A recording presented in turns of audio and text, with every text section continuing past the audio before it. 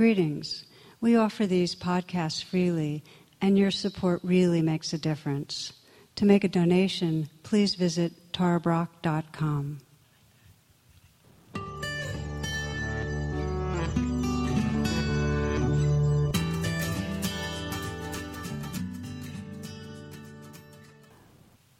Namaste.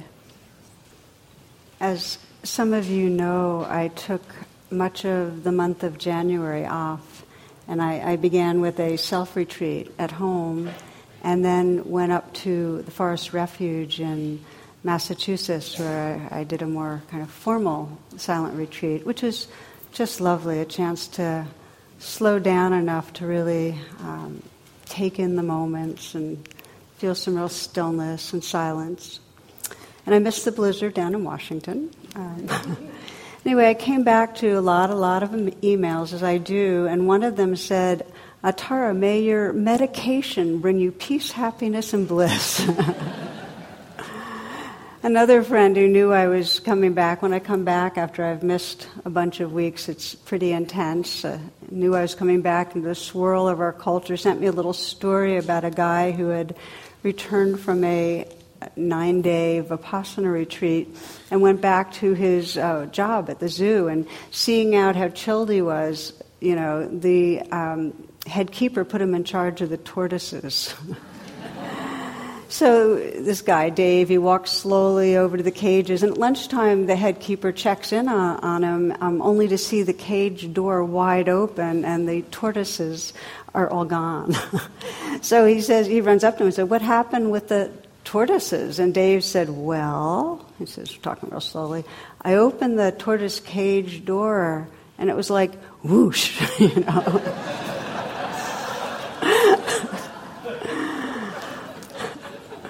So it can feel like that after you're in slow-mo. This culture is on hyperdrive.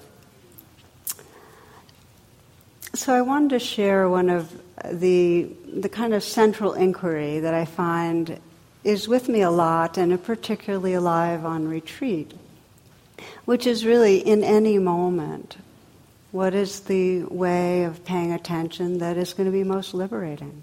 I mean, what really frees our hearts and minds right now in this moment?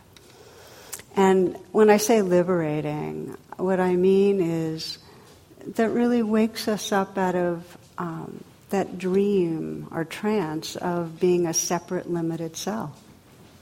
And what really wakes us up and allows us to realize the awareness and loving that's really intrinsic. So that was my inquiry, really. What is it? And what I've noticed over the years is that it doesn't matter what formal practice tradition or spiritual or religious path we're on. It doesn't matter if it's Buddhist or Christian or Jewish or Sufi or whatever it is.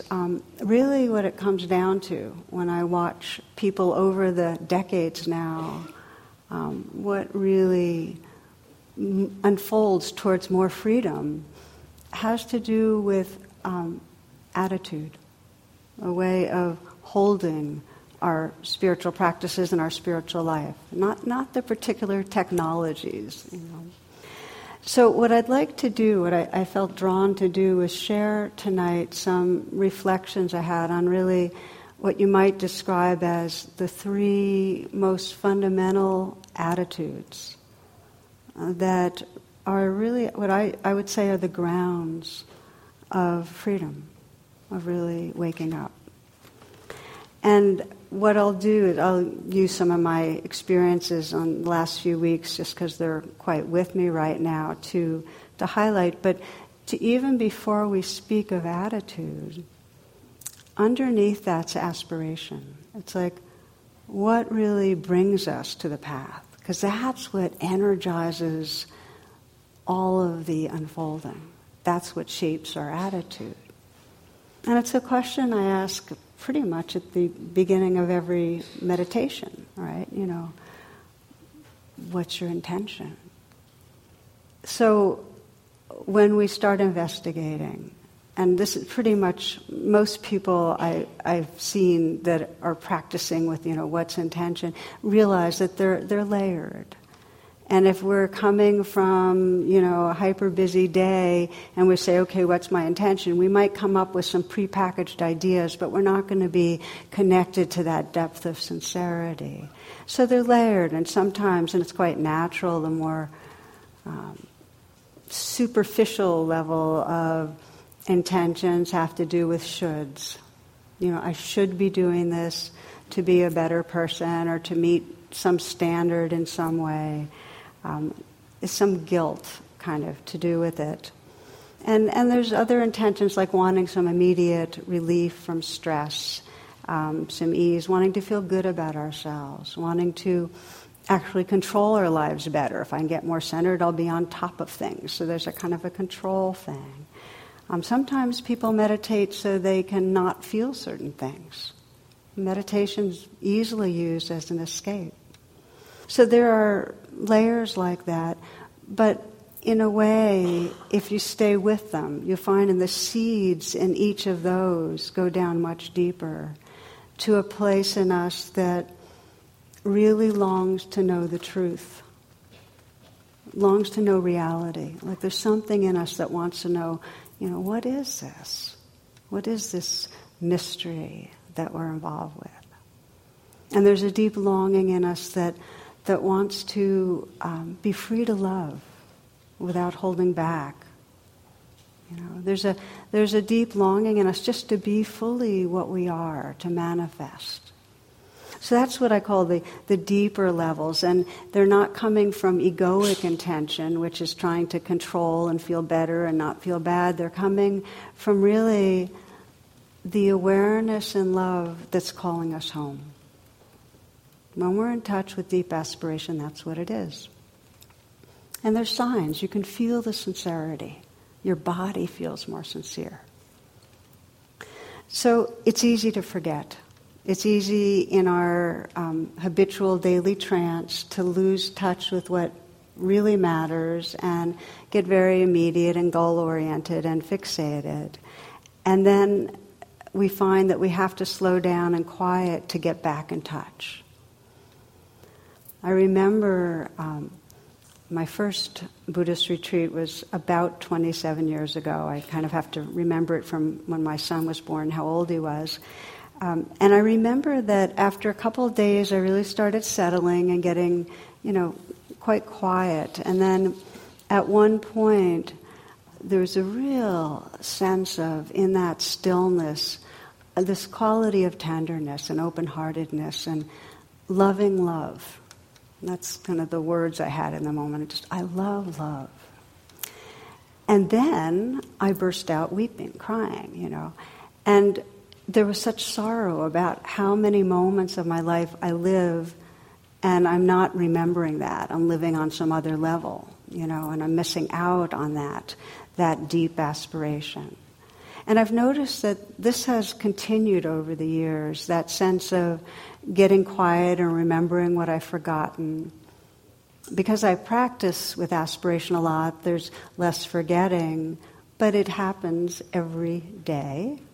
And when there's a remembering, there's always, if not sadness, there's a gratitude, like, I'm back again, that kind of feeling.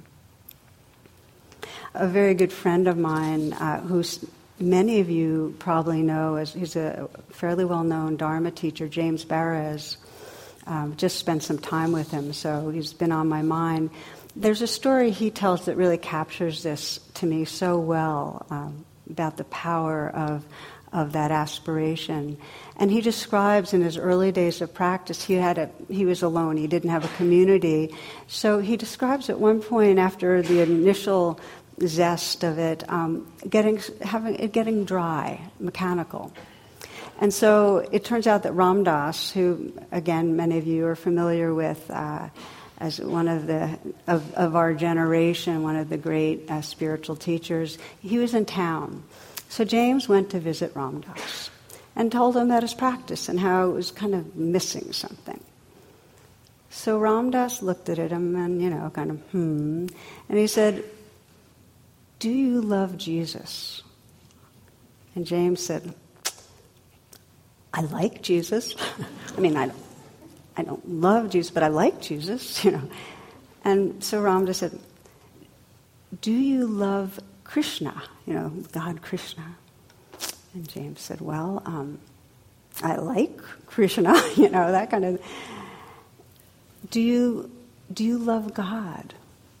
And James said, I grew up Jewish, and in a way, God was always, this guy with a real long beard and a staff, and so it wasn't quite where the relationship is. What I really felt a connection with, a love for, is the Dharma, and the Dharma is really the nature of nature. It's the essence of the path and of aliveness. And so Ramdas said, so you love the Dharma. He said, I want you to repeat after me. I love you, Dharma. You say it and then I'll say it. We'll do it together. And so James said, I love you, Dharma. And Ramdas said, I love you, Dharma. And James said it a few more times. And then around the fourth time, that's when he started weeping. Because he realized this cherishing, that this was at the very heart of who he was. Nothing outside him. This love, he was loving love. He was loving nature, loving life. This is aspiration. It's that very pure energy that is so in love with the waking up, with the realizing what we are, that it fully energizes our practice. And when our practice, whether we are following the breath or using a loving kindness practice or concentrating or mindful attention to different things, whatever it is, when it's coming out of that love for waking up, it's going to be very vibrant and alive. So that's the beginning. That's the groundwork.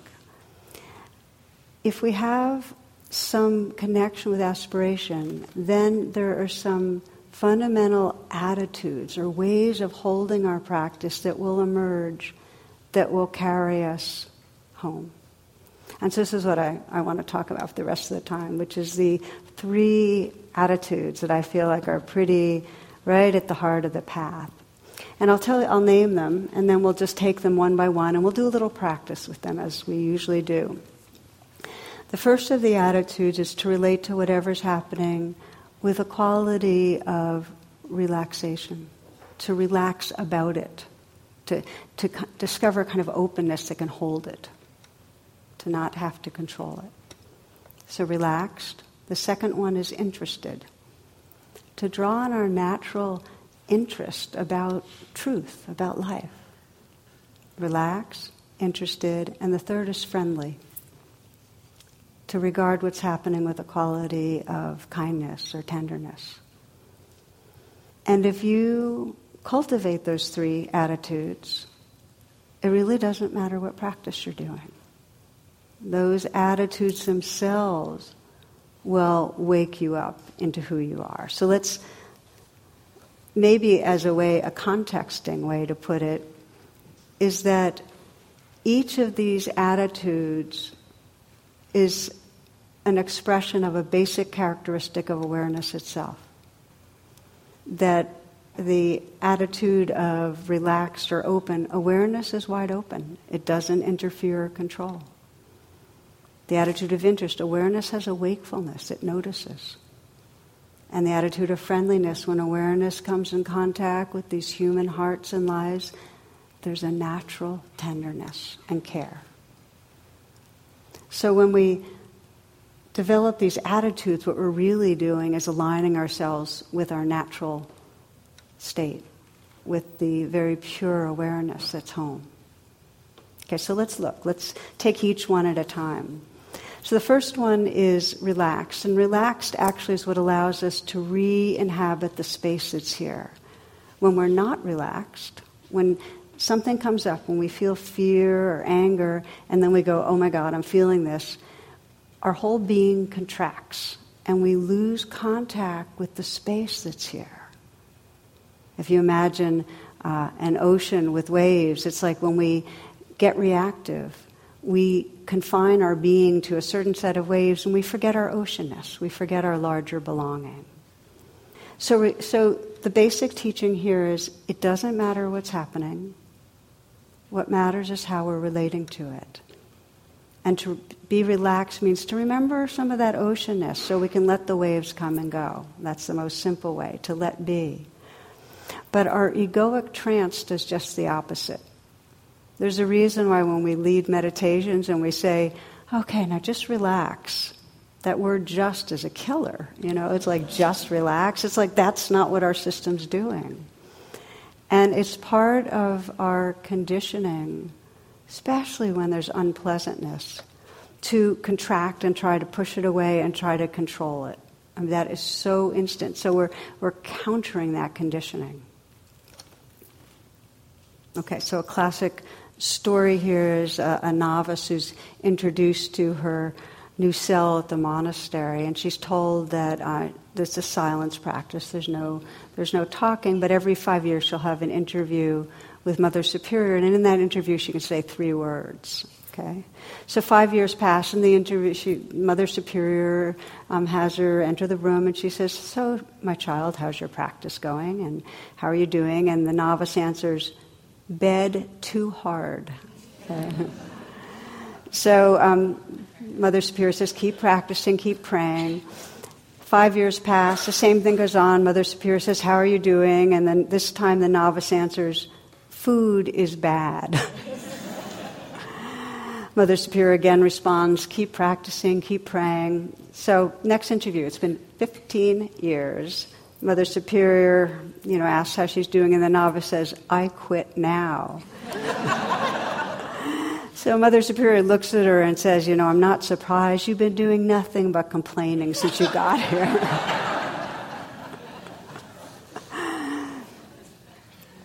So the habitual conditioning, we go around with a lot of complaints.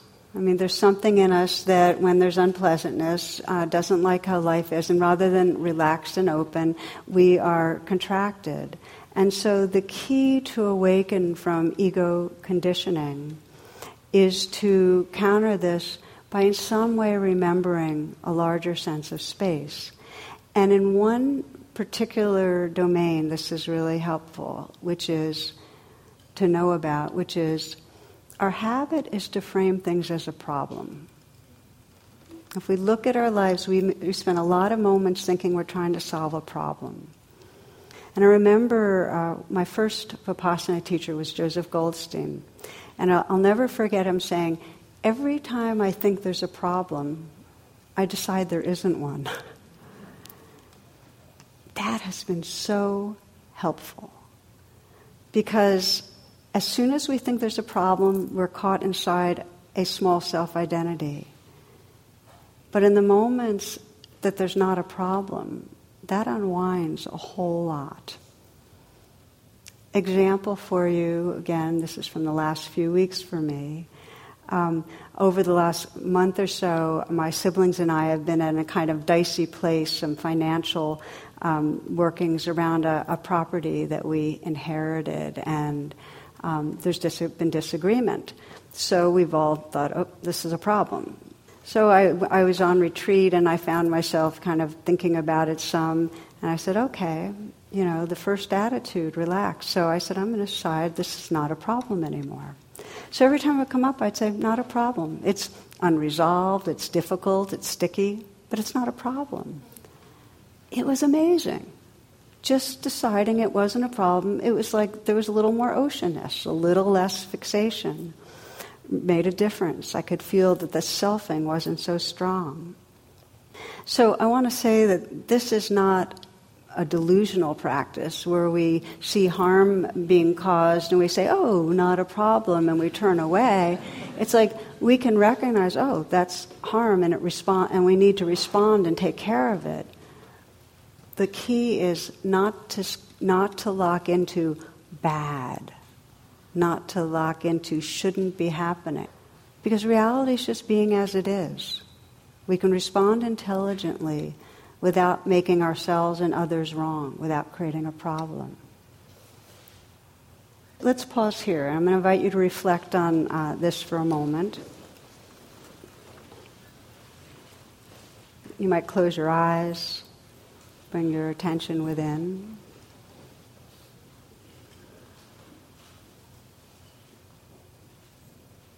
And bring to mind something going on in your life right now. Not something that's extremely awful, but kind of moderately a difficulty that you've been having. Something difficult that brings up inner experience of fear, anger, some circumstances that are challenging. Could be to do with a relationship or finance, work.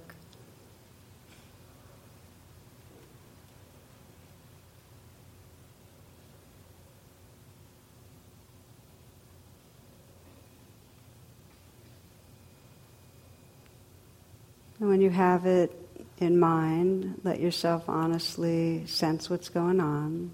But have your intention be, okay, what would it mean to, instead of relating in reaction, being able to regard this with a more relaxed, spacious attention. And see if you can acknowledge what's coming up, what it brings up in you, and allow the experience to be there. You might even use the magic mantra, this too. It's like you're saying, okay, so this too is part of life.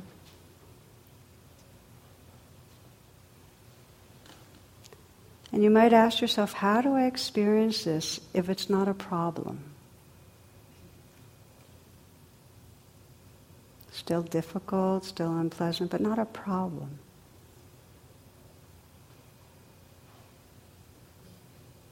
The sense of that reveals a little more space. What if this isn't a problem?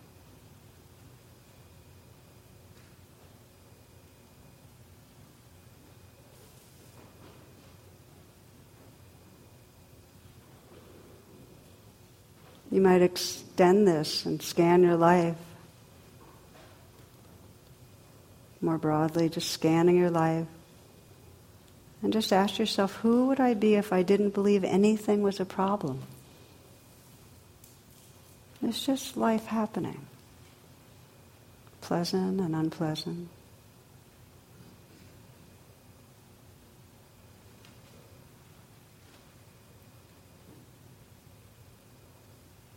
You might bring it right into the moment and say, really, who am I if there's no problem right now? No problem.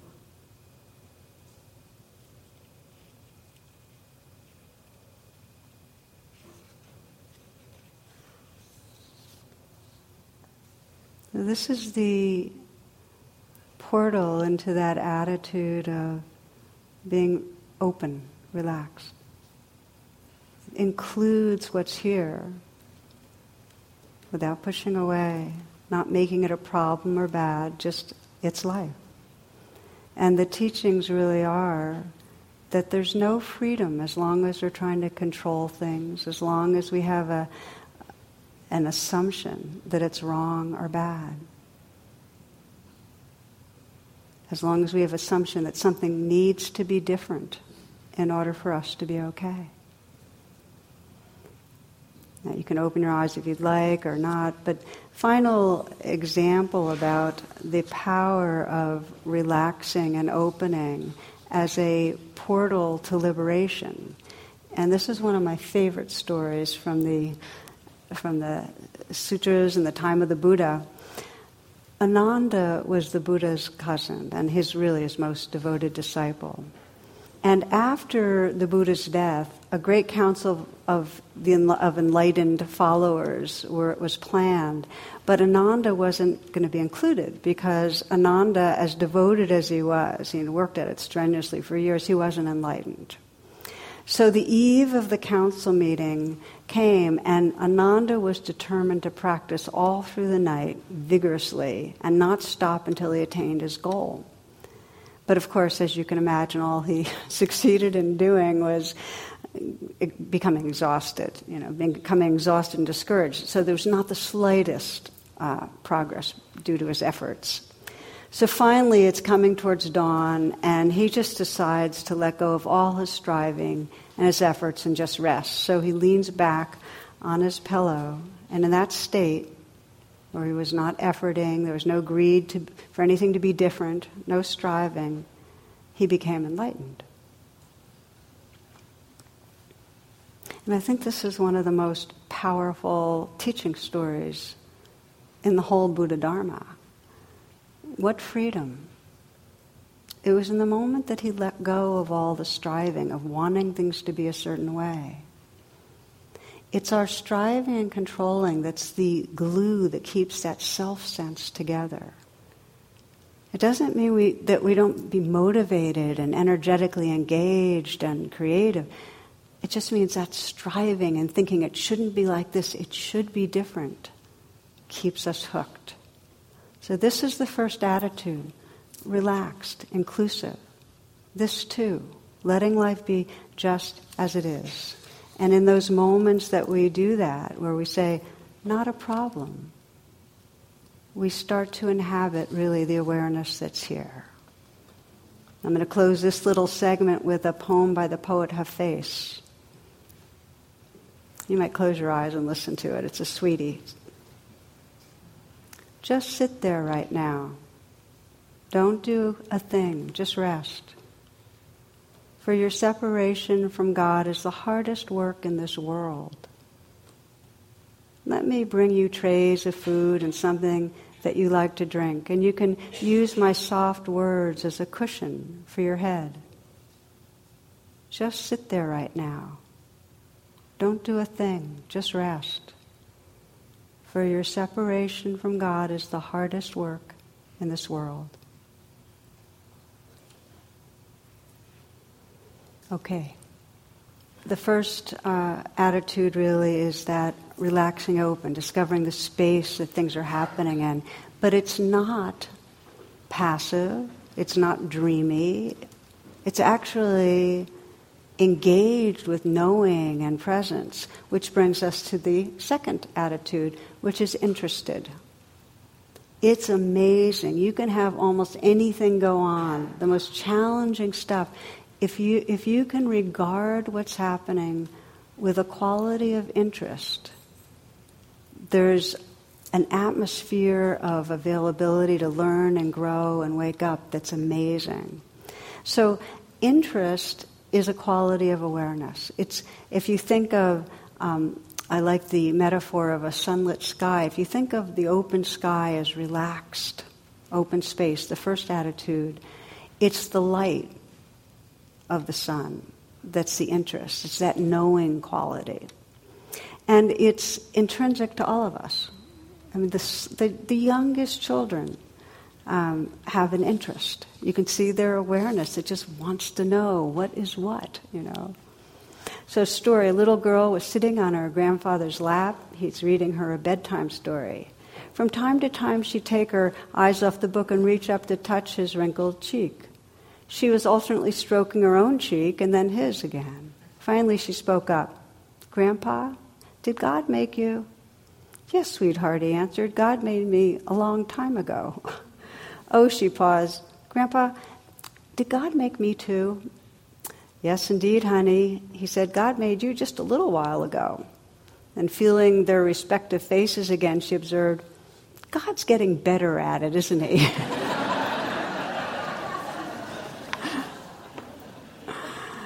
So we want to know. So I find that it's that attitude of interest that it gives us the willingness to be changed by what we see. We become available. Again, a story from the last couple of weeks. When I was up there at the Forest Refuge, I got a stomach bug like 99% of the world. And at one point I called my doctor's office just to see what I might expect or what's going on. One of my questions was, how long does this thing last? And in my mind I was thinking, 3 to 5 days. And the nurse said, well, 3 to 5 weeks, which of course wasn't what I was hoping for. And it turned out that wasn't the case. I had a different version. But the point here is that because my body was going through unpleasant states, and because I could see all that conditioning of how long is this going to last, and if it was really going to be 3 to 5 weeks, have to cancel the Wednesday night classes, cancel my day long, can't go to San Diego. It's like I was rolling ahead into the future. So I got real interested in that, and I started noticing that every time my mind began to think about sick person problem, I was removed from what was actually right here. And then I started getting interested, saying, what's really going on right now? And right now was sensations, it was heat, it was achy, it was, uncomfortable, but also right here, right now, was aliveness and some space and some kindness towards it. And a mystery that's right here when we really, really get quiet, that was so far more gratifying and a feeling of at home than any of these storylines I was running. And it was because I just was interested that it kind of unhooked me and allowed me to come back again to in an engaged way, to what was actually right here, into this reality right here. I find that interest and caring, these are the two, and we're going to get to caring, really can save us when things get challenging. And it's not just in a meditation. If we start seeing the patterns of our life, we can either see the conditioning and go and get discouraged by it and bury our head or hate ourselves or whatever our reaction is, or we can get interested, i.e. be willing to learn. And I read a book recently that had a beautiful illustration of this that I wanted to share with you. And this is a book called Between the World and Me by Ta-Nehisi Coates. And it's a very, very powerful story written by an African-American man who describes, and he's in the son, he's narrating to his son about his life. And he's describing how it is for people of color to be living so much with bodily fear. Not the psychological fears many others live with, but with a real fear for one's bodily self, especially men. And so this is the lens for the world, moving through. It's that vigilance and that fearfulness. So he describes his first trip out of the country as an adult.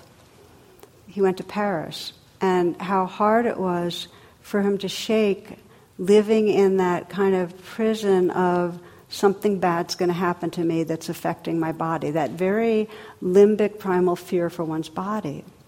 So he describes making a new friend in Paris, and this friend wanted to improve his English as much as the author wanted to improve his French. And so they meet together one day, they go to an outdoor cafe, and the friend orders a bottle of wine, and they get this heaping platter of meats and bread and cheese, and then his friend pays. And he's thinking, okay, this is some elaborate ritual to get an angle on me, like he's suspicious. Then his friend says, I'd like to show you the architecture of a building nearby. And so he's guiding him. And again, the author's thinking, he's waiting for this guy to slip into an alley and where some dudes are going to be waiting for an attack. It's like that kind of mentality.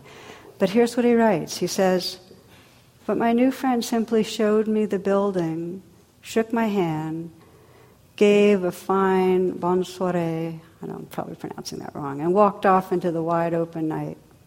And watching him walk away, I felt that I had missed part of the experience because of my eyes, because my eyes were made in Baltimore, because my eyes were blindfolded by fear. He goes on to write, what I wanted was to put as much distance between you and that blinding fear as possible.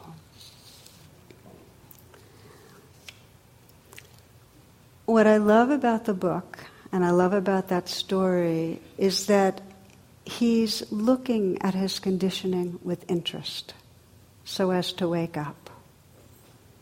And again, I think of that metaphor. We have talked about the attitude of being relaxed, that's contacting kind of the space that makes room for life, doesn't control it, the space of awareness. This is the light of awareness. This is shining a light on what is that reveals reality. This is the sunlit sky. Now there's one more attitude, and that's the warmth of the sun. That's the friendliness. So this is the final one, that when we have an attitude of friendliness towards what's happening, it dissolves the armoring. It dissolves that contraction that keeps our hearts from really feeling connection with others in the world. I know for myself, when I even have a remembrance of the intention to be kind, like if we pause this moment and there's something in us that says, well, what if we just were a little bit kinder right this moment towards our inner life or towards others? There's immediately a softening and opening. There's a shift from that prison of separate selfness to more of a expansive, connected feeling. I find for myself that it gets more subtle, but that any facet of self-conditioning, that's not included with open-heartedness, any facet keeps us in trance. So that's a very big statement. What it's really saying is that we have to love ourselves into freedom. And that the self that's loving itself, it's not the ego self. It's like we have to in some way call on and bring into presence the love that's here but sometimes is buried, and love that conditioning to dissolve our identification with it. We have to love it. That's not so easy. And it doesn't begin with loving it. When I encounter something difficult, I don't start with just loving it. I start with saying, okay, you can be there, and then warm up gradually. So I'll give you again an example. Before the retreat, I was part of a meeting that had a lot of tension in a small group meeting about a new initiative, and in that and out of that meeting, I felt a sense of blame and a sense of being right, and those are very strong feelings when you really feel like you're right, and it's hard to let go of. So, at the retreat, I was watching that part of my ego, kind of an aggression and a holding on to being right, and feeling how much I didn't like that. So, of course, that's the wake up. Okay. So what would it mean to become more unconditionally friendly towards this aggression that's here? And so that became the intention. And at first, as I mentioned, I said, okay, this too, just let it be here. So there was more relaxation and space. And there was interest, kind of investigating it. But then I very intentionally looked and sensed underneath that aggression, I could sense the vulnerability, like that something in me felt vulnerable. And I really called on loving presence, on compassion, just to be with that vulnerable place.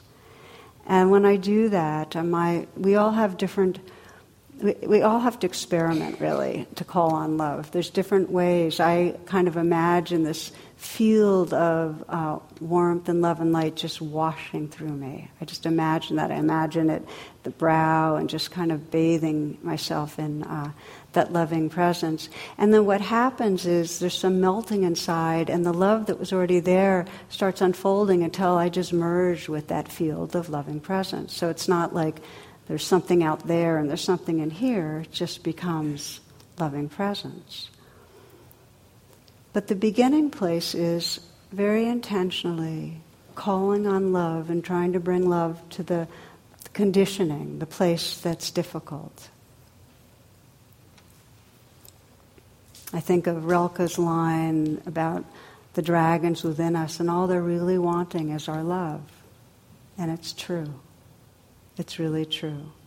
There's this radical freedom that happens when we unconditionally bring that loving energy to whatever's appearing in us. So this is that third attitude. And it starts with accepting that something's there, and then regarding with tenderness, and then a much more full unconditional loving.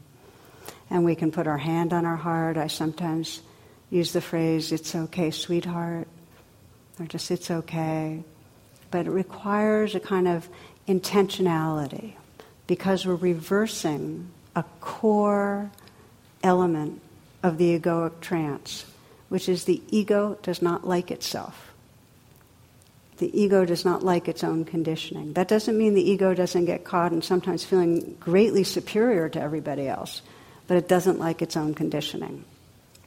So we're going to explore this last piece in our closing meditation, but I want to bring up one other kind of domain before we do. Thus far, I've been talking about these three attitudes of relaxation or openness, the space of the sky, the light, the interest, and the friendliness in terms of inner. These same three attitudes are what creates the beauty and intimacy and connection with each other. If you can imagine being with another person and bringing that attitude of that space that really lets the other person be just as they are, and that light of interest, really interested, who are you? Really? And then, of course, that friendliness. Those are the attitudes that give rise to what's sometimes described as bodhicitta, the awakened heart. So I wanted to share a bodhicitta story, and then we'll do a final meditation. Okay? All right. So this is written by Richard Seltzer, who's a surgeon and a writer. I stand by the bed where a young woman lies, her face post-operative, her mouth twisted in palsy, clownish. A tiny twig of the facial nerve, the one to the muscles of her mouth, has been severed. She will be thus from now on. The surgeon had followed with religious fervor the curve of her flesh. I promise you that. Nevertheless, to remove the tumor in her cheek, I had to cut the little nerve. Her husband, her young husband, is in the room. He stands on the opposite side of the bed, and together they seem to dwell in the evening lamplight, isolated from me, private. Who are they, I ask myself, he and this wry mouth I've made, who gaze and touch each other so generously? The young woman speaks. Will my mouth always be like this, she asks. Yes, I say, it will. It's because the nerve was cut. She nods and is silent. But the young man smiles. I like it, he says. It's kind of cute. All at once I know who he is. I understand and lower my gaze. One is not bold in an encounter with a god. Unmindful, he bends to kiss her crooked mouth. And I am so close I can see how he twists his own lips to accommodate hers, to show her that their kiss still works.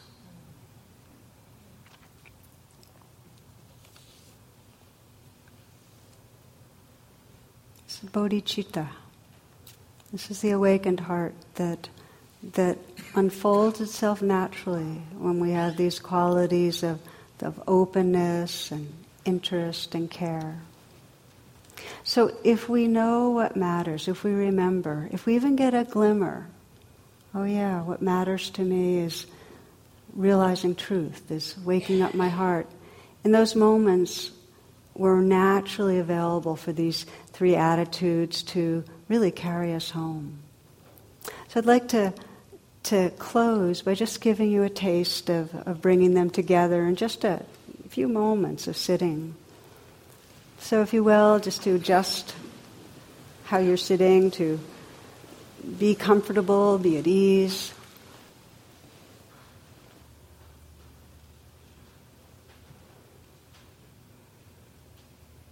As you come into stillness,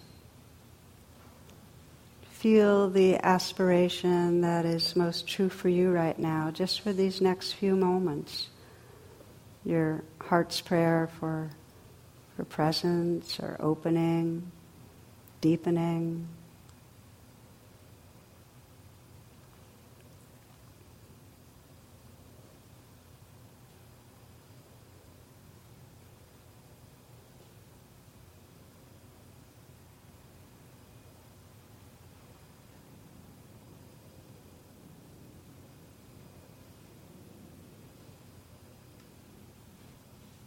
You might choose something going on in your life where you'd like to wake up these attitudes more. You'd like to have more access to them. Some situation where you'd like to really have more freedom, touch into your resourcefulness.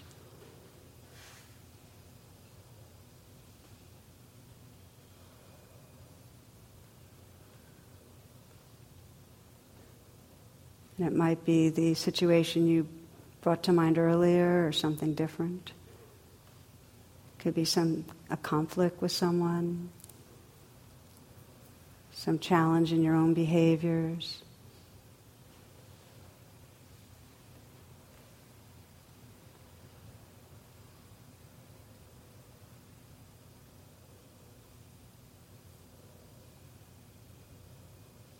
Letting that be in your awareness and sensing this first attitude, your intention to regard with a quality of openness, relaxation.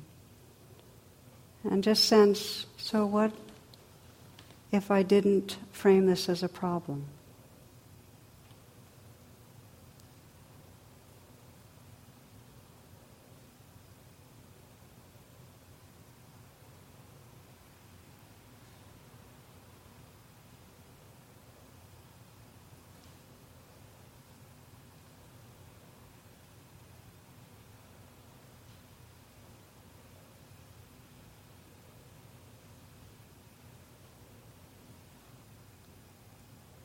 What's it like to just behold this situation and what it brings up in you without trying to fix anything, right in these moments, without trying to control, just allowing the experiences that come up in you to be there, whether it's fear or confusion or unresolved feeling, anger.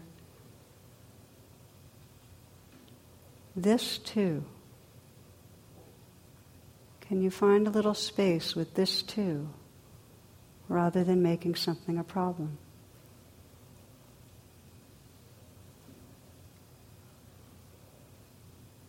This doesn't mean you're not going to respond. It just means that you have the capacity to be with from a relaxed perspective, an open, inclusive perspective.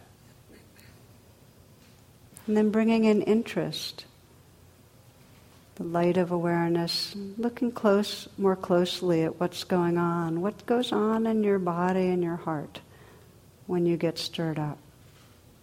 What most wants attention? What is it that's difficult to feel?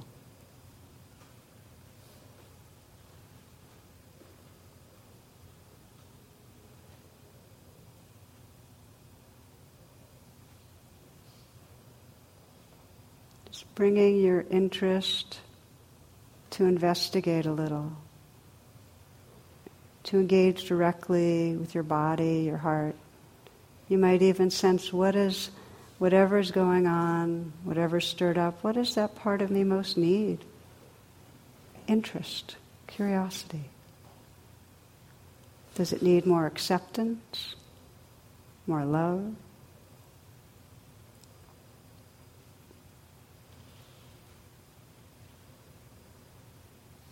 And with whatever you find, This third attitude, this is the warmth of the sun, just to offer and let wash through you friendliness, kindness. If it helps to put your hand on your heart and just invite in the warmth and tenderness of the universe to wash through you.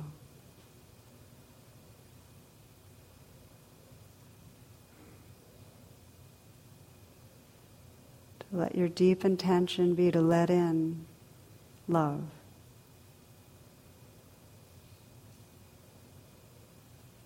To be able to relax into and surrender into love.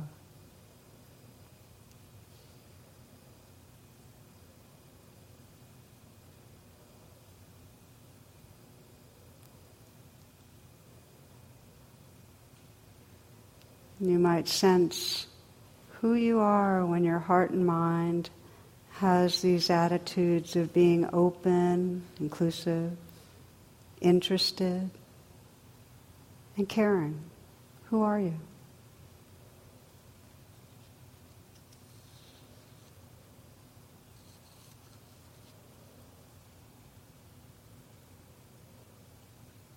Just sensing that shift from being caught inside the small self that's trying to control things to this awake and open-hearted awareness.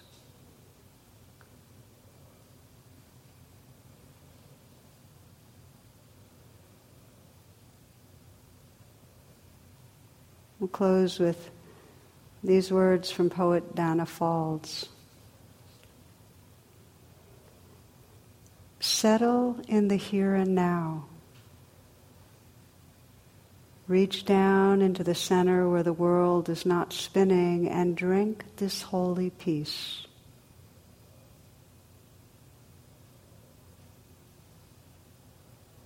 Feel relief flood into every cell. Nothing to do. Nothing to be but what you are already. Nothing to receive but what flows effortlessly from the mystery into form. Nothing to run from or run toward. Just this breath. Awareness knowing itself as embodiment. Just this breath. Awareness waking up to truth.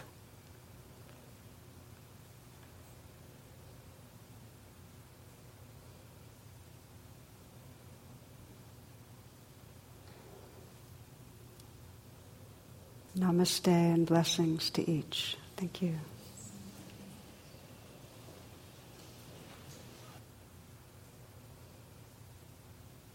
For more talks and meditations, and to learn about my schedule or join my email list, please visit tarabrach.com.